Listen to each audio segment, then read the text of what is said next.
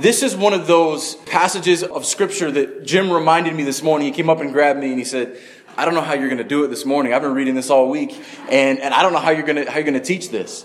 And so this is one of those passages that we can skim over, but it asks us deep questions. It asks us real questions. And so this is going to be one of those times when we need to evaluate and examine ourselves spiritually.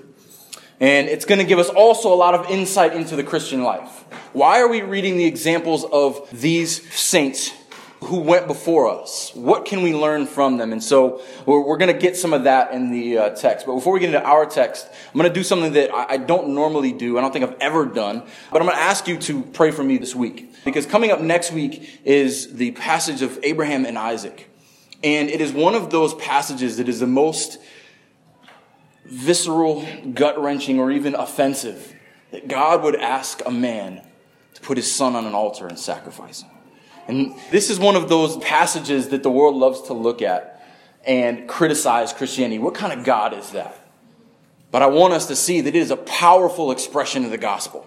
And it is so beautiful what God does through that, providing the Lamb and pointing us to Christ. And so just to encourage us in that, and to whoever may hear it, and that it's just one of those stories that should point us to Christ and help us to celebrate what we have in Him and what He did on our behalf. So just pray for me this week. And then before we get into our text, I want to talk about this universal desire among mankind. This desire for belonging. This desire to feel at home. This desire to feel wanted. This desire to feel known. Whether we admit it or not, we all want that Cheers feeling, right? Where everyone knows your name. Everyone knows you. When you walk in, they know what to expect. They know how to speak to you. They know where you struggle. They know where you're excited. And we look for belonging in all kinds of different places. But the problem and the difficulty with trying to find belonging is that it's fleeting. And we normally do that in two different ways. We look for belonging among people and in places. The same two things that were promised to Abraham. Land and seed. But for us, the people in our lives and the places that we live, they're always changing. The promises of God are not.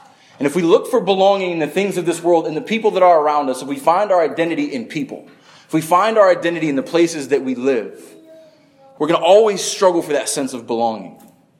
Maybe you've never thought about this, but think back. Remember when you were a child, right? When you grew up in a certain neighborhood, your friends were the kids who lived nearby you. And you assumed that the kids that you played with when you were a child, you were always going to be friends with. It's always going to be like this. We're going to be friends forever. We know how long that lasts. Not very long.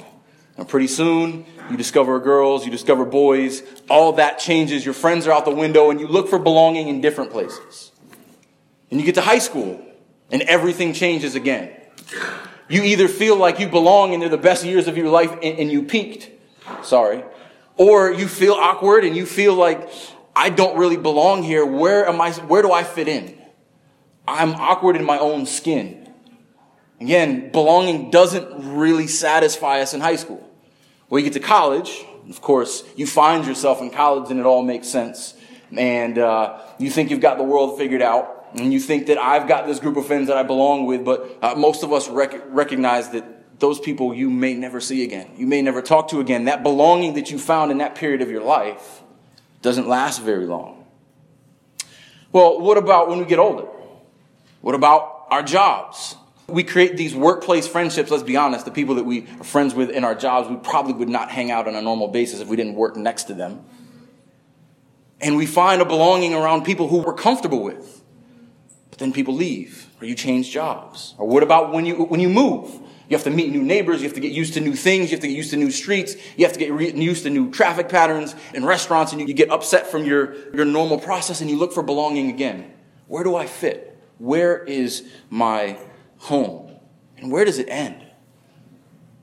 Where are we looking for belonging? And if we're doing it according to our flesh, it's normally people or places. And part of the reason I love doing this studies the way that we do, where we come together and we open Scripture and everyone is doing their own studying and we get to dig into passages. We spent 2 hours on 7 verses. And one of the things that had never really sunk into me was what Paul says about belonging in the beginning of Romans. We are called to belong to Christ. And our belonging is to be found in Him. And as Deshaun said, that Romans is so just permeated with Christ. Christ is all sufficient and it's all centered on Christ. And our belonging is to be found in Him. The writer of Hebrews talks about that, because we're going to look at all these saints throughout history who did not find their belonging among the people and the places of this world. So let's see what the writer of Hebrews has to say about this. So we're going to pick up in Hebrews chapter 11. We're going to read verses 13 through 16, and then we're going to walk back through them. Hebrews 11:13. These all died in faith, not having received the things promised, but having seen them and greeted them from afar, and having acknowledged that they were strangers and exiles on earth. For people who speak thus make it clear that they are seeking a homeland. If they had been thinking of that land from which they had gone out, they would have had opportunity to return. But as it is, they desire a better country, that is a heavenly one. Therefore, God is not ashamed to be called their God, for He has prepared them for a city. Let's pray. Lord, I pray that your grace will quiet our hearts, will quiet our minds, to get us to contemplate the deeper things of you. Where do we find our hope? Where do we find our identity? Where do we find our belonging? Lord, help us to be sobered by the example of those who came before us, who are such an example of faith, not because of their greatness, but because of your greatness and your faithfulness in all things. Lord, I just pray that this passage help us to fix our eyes on you, and the promises that are guaranteed in you, and the home that you are preparing for us. That we are to be a people called after your name, a people for your possession. We will be a people set apart from this world, because we are yours. We are bought by the blood of your Son. We are sanctified to your glory. Lord, we love you and we praise you. In Jesus' name we pray. Amen. So where we find ourselves now, this is kind of one of those passages that we don't really understand. Where does this come from? We get all these familiar stories. We get Abel, we get Noah. Enoch's not too familiar, but he's there. We get Abraham, we get Sarah. And now there's this interlude. This is kind of a little aside to let us know that the faith that we're talking about, we're going to describe it for a moment. And this applies to those before this passage and those after this passage. What is the nature of the faith of those who believe? So we begin in verse 13. These all died in faith. Now the writer of Hebrews breaks up the formula. Each section begins with by faith, by faith, by faith. But here, these all died in faith. It's an amazing testimony to say that you died in faith. That until the day that you die, you live in faith, still faithful to their death. This is not something they grew out of. This is not something that wore off. They were faithful as they walked. They were faithful as they died. And if you live by faith, truly, you will die in faith. But how did they live in faith? How do we live in faith? How do we end well? We follow them as an example. And the first thing that's important for us to recognize is it is difficult, it is impossible to live by faith if you don't know the one who you have faith in. There was an intimacy, there was a trust, there was a recognition of the authority and the promises and the sovereignty of God. You must know the character and the promises of the one that you have faith in. They considered and trusted in the word of God. How many times do you think Abraham and Sarah had to remind themselves in the wilderness? Remember what God promised. Year after year, decade after decade. Being faithful with only the audible word of God to go by. how do we live by faith? It's not very different for us. We trust in the Word of God. We trust in His promises to us. And we have God's Word on full display, fully unveiled. From beginning to end, we know what God's plan is for His people. Abraham lived for decades on a few sentences. How should we live on 66 books? Scripture should be so life-giving and so guiding in our lives that it makes it easy to live by faith. See, God has encouraged us by His very word, breathed out by His very Spirit. The Word became flesh, came to dwell among us, and His witness guides us toward our heavenly home. And we're going to see that this morning. We're not going through Psalm 119 by accident.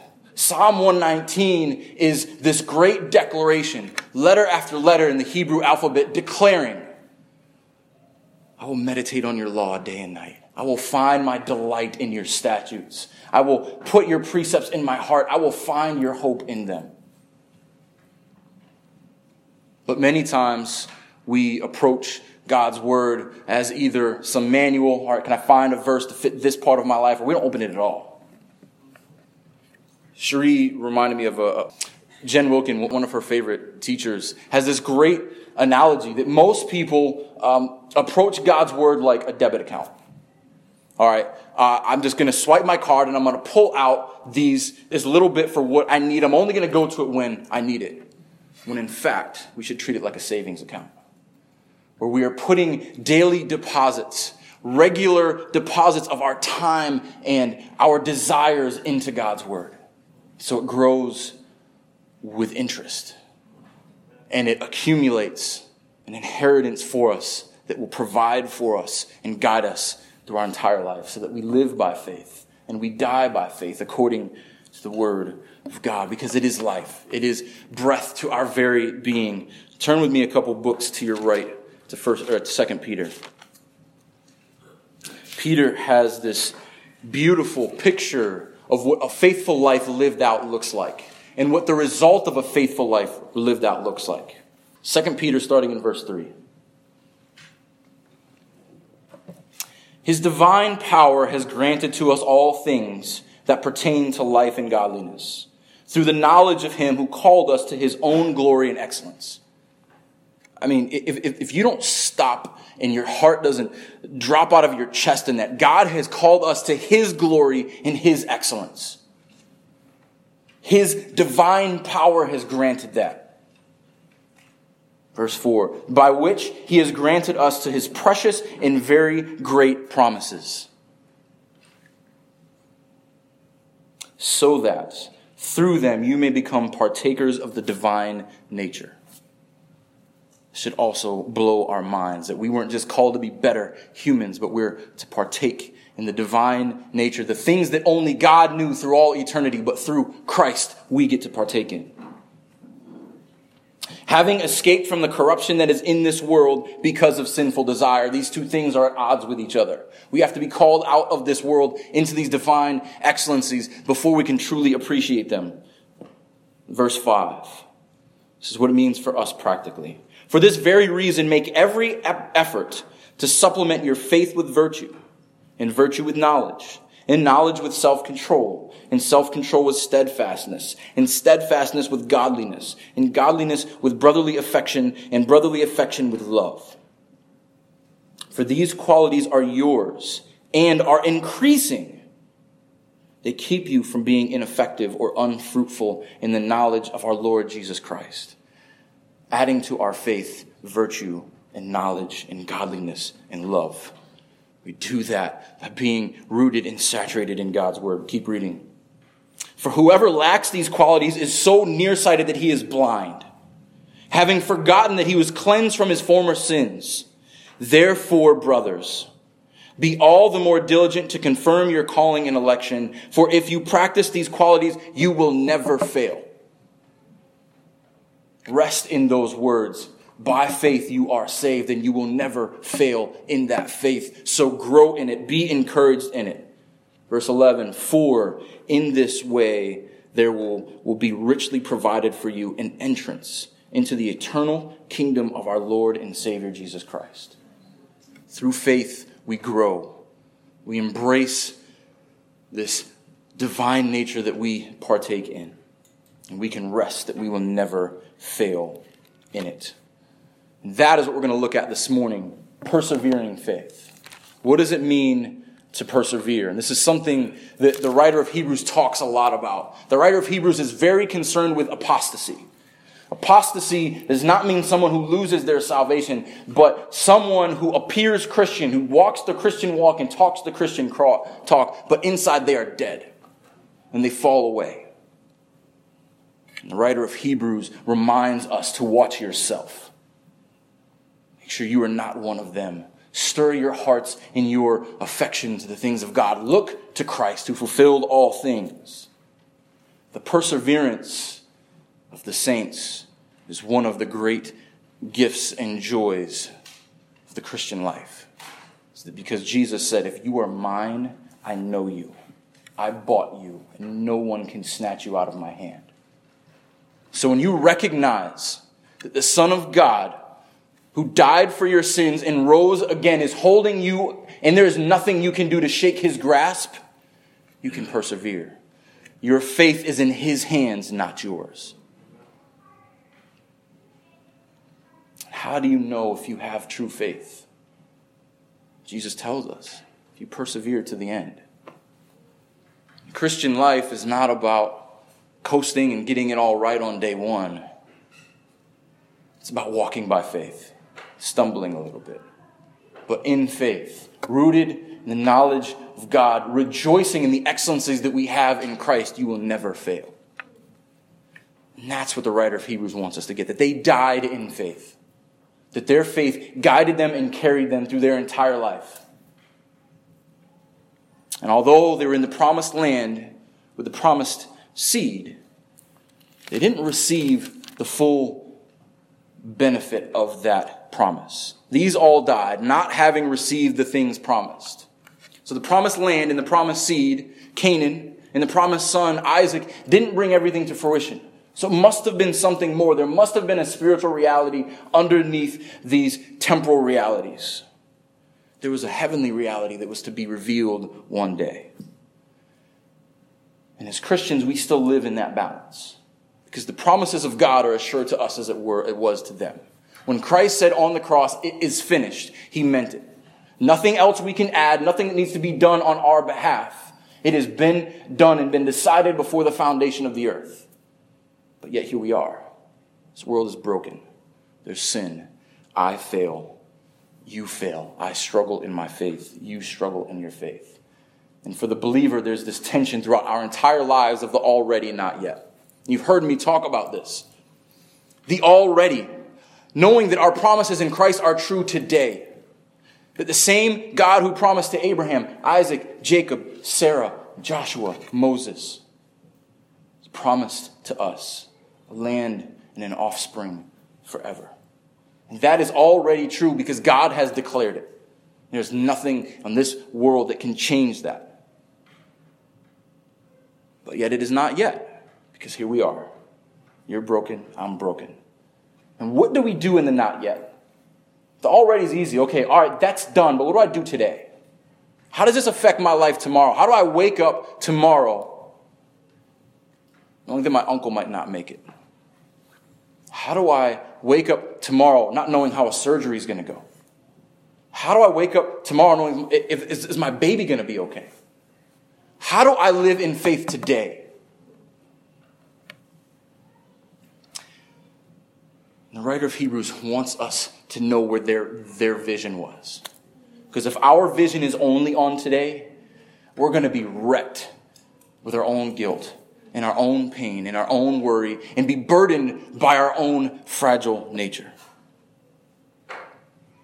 This picture of these promises that are already but not yet, and any analogy is going to fail in comparison. So I want you to think about an inheritance. You know, your grandmother dies and she leaves you a sum of money and you may get payouts here and there, but you don't receive it. It is yours. It is in your name. No one else can take it, but you don't receive it in full until the promised time. And our inheritance is like that. And we're going to look at Jesus' words about those particular things a little bit later. But what he stored up for us. Because unlike your grandmother's inheritance, our Savior came to earth to walk a sinless life, to go to the cross, to purchase our sins and bring our account back to even, because we were in the negative, way in the negative. But he also added to our account, co-heirs with him, the inheritance that he shared with the Father, the inheritance that only he deserved, he gave to those whose faith is in him. He secured our inheritance in him. And it is so much easier to rest in that than to rest in only what I can see. Because we keep going back to Hebrews 11:1. Faith is the assurance of things hoped for, the convictions of things not seen. If we could see it, it wouldn't need faith. It wouldn't be faith. We wouldn't need to trust in God. But can we trust in God's promises? Do we trust in what the Bible says that Christ came to do for us? Can we live by that? We don't realize how blessed we are. We don't realize how good we are. I love what John Calvin gets at here, and this quote's going to be up on the screen.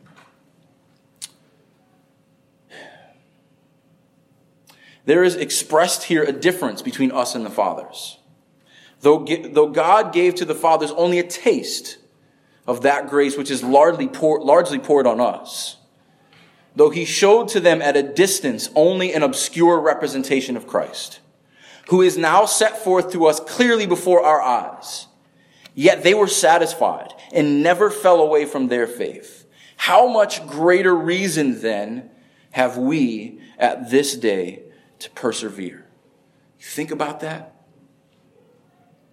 They were just looking forward to the promises of God. We've seen the promises of God unveiled in their full splendor in God's word. They didn't fall away. What reason do we have to fall away? We should be without excuse. But that's not the reality. How often do we doubt? Do you ever think about that? Do you ever think about the faith that it took to not have Scripture? Abraham didn't even have the Pentateuch. He was living the Pentateuch. He just had the verbal word of God. We have the full counsel of God at our fingertips. And how often do we use it? How often do we apply it to our lives? We have all the knowledge of Christ right here. God has revealed it to us and given it to us. Faith gives us this eternal perspective. Abraham only had what was right in front of him, but he had an eternal perspective. The time no longer holds sway over us, as our God is outside of time. His decrees are outside of time. And nothing that happens in this life can change that. And Abraham had this vision, this spirit vision of something that was to come. These all died in faith, not having received the things promised, but having seen them and greeted them from afar. We've gone over this before, but this verse keeps coming to mind. John 8:56. Jesus is responding to these Pharisees who are gnashing their teeth at him. And what does he say? Your father Abraham rejoiced that he would see my day. He saw it and was glad. You think about that for a moment.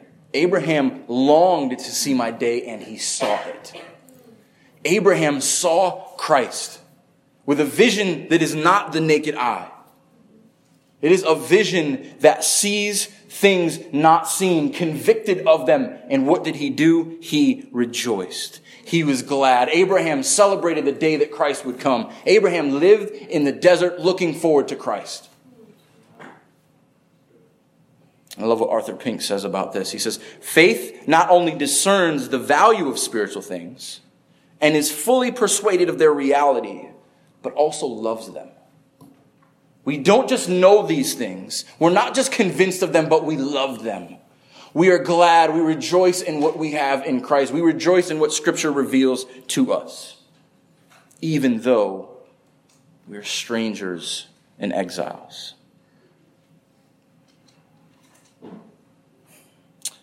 Our citizenship is not on earth.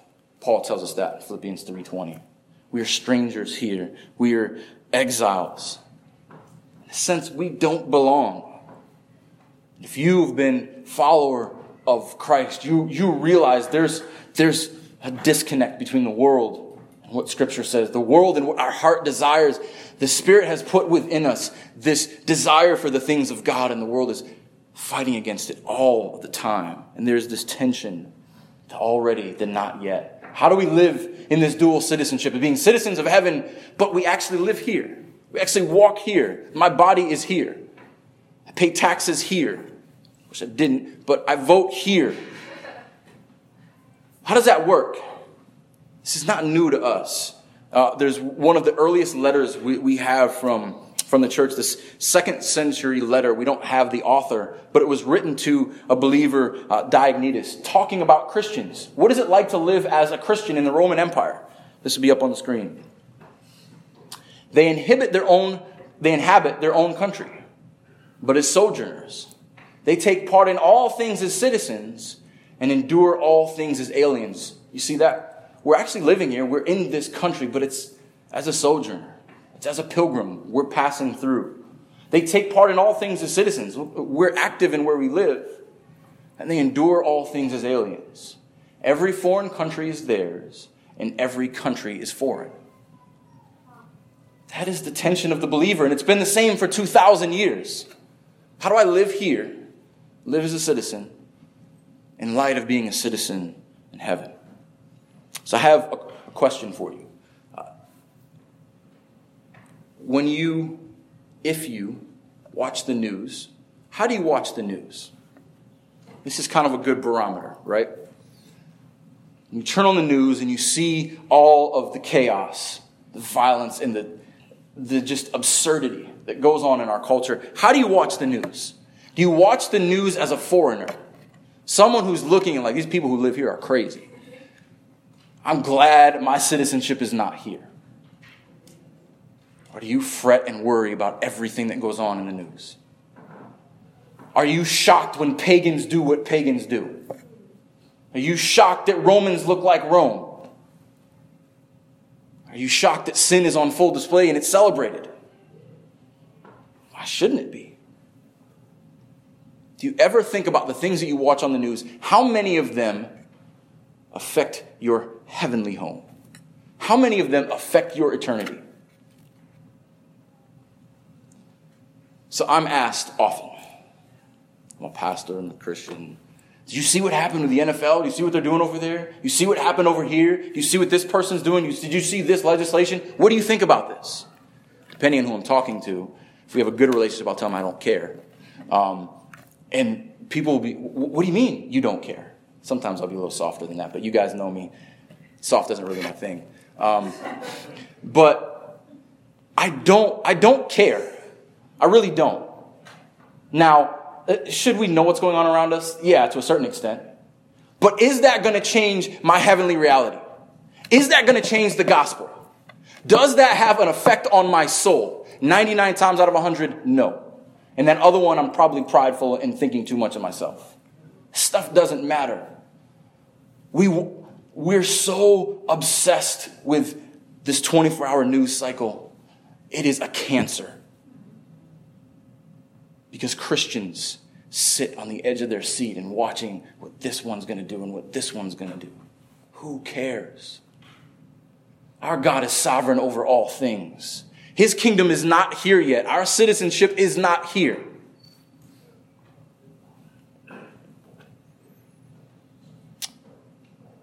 Strangers and exiles. For people who speak thus, speak like that, out loud. This is not my home. I don't belong here. People who speak thus and make it clear that they're seeking a homeland. Their desire is not for the things of this world. The word homeland, it's Greek word patrida, which is basically fatherland, from where we get patriot, where we get patriotism. And they're seeking a place where they can be a patriot, where they can find their home. Now, with all that being said, let me just, you need to hear me say this too, that we can all admit that we are thankful, and we should be, that we are in a free nation, that we can worship God freely, that we have the freedoms that we have, and we should thank God for all the things that we have. But are we more connected to our patriotism here than our actual home? Maybe it's not your patriotism. Maybe it's your connection to the home that you were born in. Maybe it's a connection to the color of your skin, your gender, your locale, where you live. Anywhere you find belonging, where you feel more like you belong than with Christ forever, that's a problem. That's what our culture does all the time. These are real questions we need to ask because the culture has an answer for it. The culture tells you find your identity in your color. Find your identity in your gender. Find your identity in where you live. That's blasphemous. Our identity is in Christ. Like Paul said, we were called to be saints, to belong to Christ Jesus. Could any identity be greater than that? And the sad thing is, this happens in churches far too often. It looks different in different churches. But they have identities to a lot of things. And they put a lot of things above Christ. They're all idols. And in our lives, we can look at things that we look to above Christ, and we need to repent of those. Because if it's not Christ, if it's not eternal, it is fleeting. Instead of being patriots, we should be more like expatriates. You've heard the term expat. It's someone who is living away from their fatherland. They are in a place, they're actually living there, but their home is somewhere else. That is an appropriate description of the believer. And like we saw a couple of weeks of that quote from C.S. Lewis, he's homesick. He's homesick for a land that he was created for a different place. We were created for a different place. These saints who walked in the wilderness, who stood up to giants, who brought down walls, called down plagues upon pagans, were made for a different place. They have a different home. And they were looking forward. Verse 15. For if they had been thinking of that land from which they had gone out, they would have had opportunity to return. We're not talking about going back to Ur. We're not looking back to Canaan. We're not looking back to Egypt. He was always looking forward to the city of God, to a promised land. Are you able to do that? Are you able to look forward to what is promised to you in Christ? Or are you like me, who sometimes struggles and like, man, it was easier before I was a Christian. It was easier when I just lived for myself. It was easier when my whole world revolved around me. I didn't have to care about other people. I didn't have to submit to a God. You're able to look forward to the promises, not to the land that you came from, but to the land that you're called to. And the problem has always been to get people to see out of the right now. That was Jesus' biggest struggle, was he's giving them the kingdom of God, eternal truths. And they were saying, well, what about marriage? Or what about this? Or what about that? Say, you foolish people. How often does seed get thrown on rocky soil that hears this message and it sounds great until the world chokes it? Until the world strangles it because it has no root. We are to be people who are deeply rooted in the same faith and the same promises that our forefathers were. Because as it is, verse 16, they desire a better country, that is a heavenly one. Therefore, God is not ashamed to be called their God, for he has prepared for them a city. Notice anything different here? Something changes in verse 16. And if you read through this with an eye for detail, you see that the tense has changed. The first three verses are past tense. He's talking about things that happen. Verse 16 is present tense. Read this again. But as it is, right now, they desire currently a better country. This is something they're still looking forward to. The way that we look forward, Abraham is still looking forward. He is in the bosom of the Lord. waiting for all things to come to their consummation, just like we are still. It's amazing that this changes to a present tense. As it is, they desire right now. The way we desire right now, we share in that with them. They are looking for a better country that is a heavenly one. They realize that their resting place, their calling was not to this earth. Neither should we look to anything on this earth as our functional promised land. What is promised to us is greater than what we can ever imagine. Before we moved down to Florida, I grew up in upstate New York, and if anyone's been there, I know a couple of you have, or anywhere up north, we're in the Bible Belt or around the Bible Belt, whatever. We grew up in the Rust Belt. What that means is that there is so much snow and so much salt on the road to break down this ice and snow that the bottom of cars are rusted out. It's how you know a car is from up north, because it's rusted out on the bottom. And it is so cold, and you have you see snow 8, maybe 9 months of the year sometimes. No joke. There will be snow either falling or melting for 9 months out of the year many times. And you look at Florida, Florida is the promised land. You think, all right, I'm going to go to the beach every day. I'm going to learn to surf, and I'm going to do all these things. And you get here and you realize it's better, trust me. But it's not the promised land. This time of year is nice. If you guys know me, like I don't want to go inside. I just want to be outside. I just rejoice in the weather that we have. But the summer feels like Satan's armpit sometimes. It's just like, I hate it. I want to leave and not come back till like October. But when you look to something here as your functional promised land, it might deliver for a moment, but it's not going to deliver for long. And this is beautiful. I love verse 16, because 13 is describing their faith, and 14, 15, and 16 is kind of unpacking that a little bit. It's explaining verse 13. And verse 16 sums it all up. But as it is, they desire a better country, that is, a heavenly one. And this is beautiful. Therefore, if you're listening to John Piper, he will tell you, what is the therefore? Therefore. Because of their faith, because of their seeking the things of God, therefore, God is not ashamed to be called their God. That is an amazing statement. Throughout all of Scripture, the biggest blessing, the greatest joy anyone can ever have placed on themselves is that God is not ashamed to be called your God. Because the call of God's people is that I am taking a people who are not my people, and I will make them my people, and I will be their God, and they will be my people. It means you are his possession. This is beautiful. This is amazing. This is how perseverance happens. Not on your own strength, but because he is your God. He is your strength. He is your power, your redeemer, your rock, your security. He be the one who guides you as you persevere. And it is just amazing.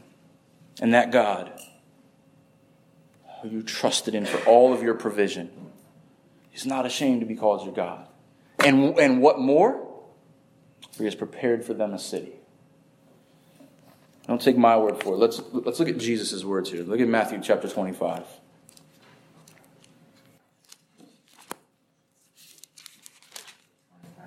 Matthew 25, verse 34.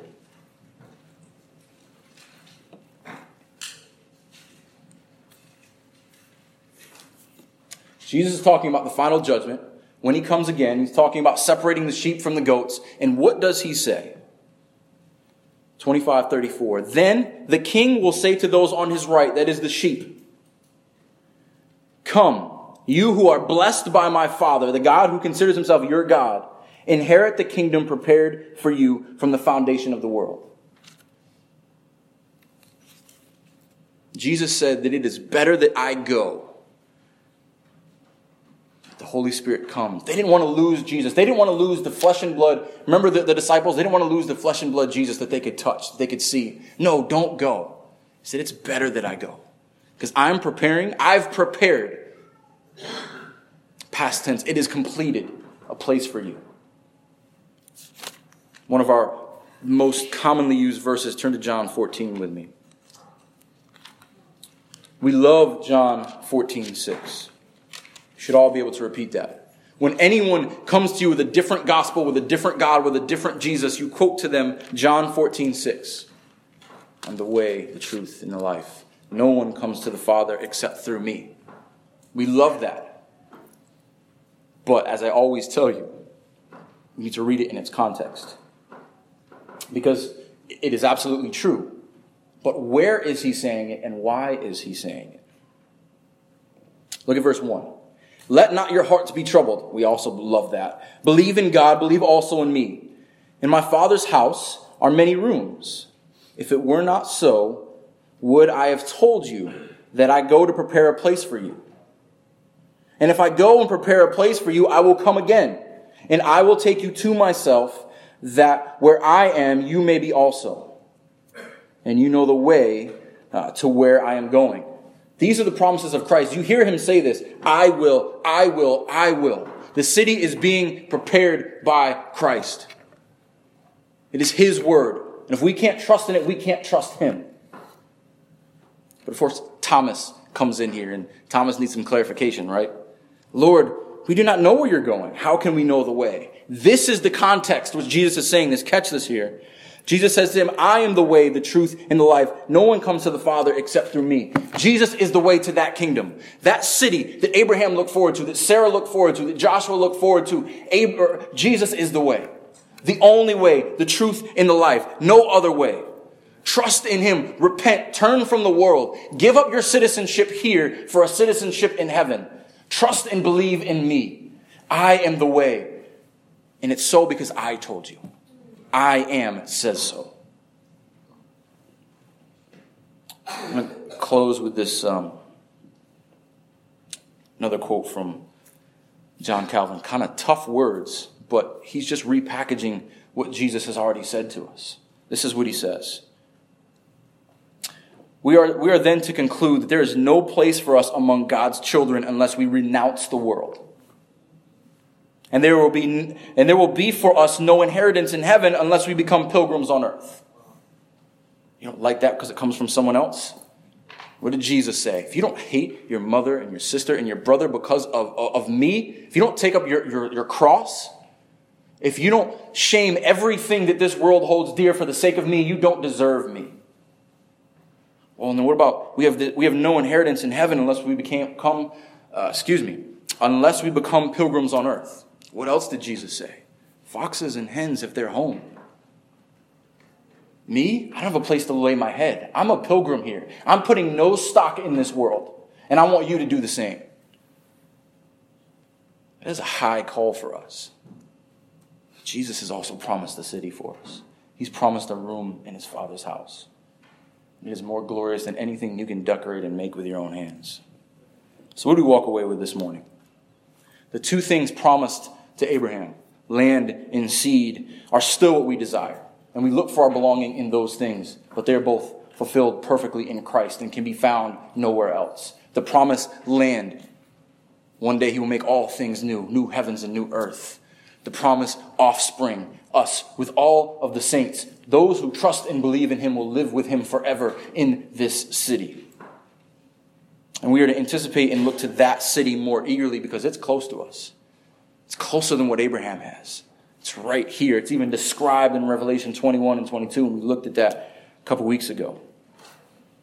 But while we're here, we live as strangers and exiles in this dual citizenship, pilgrims.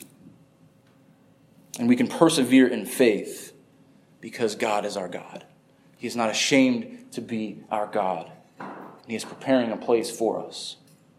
And if it wasn't so, he wouldn't have said it. Let's pray.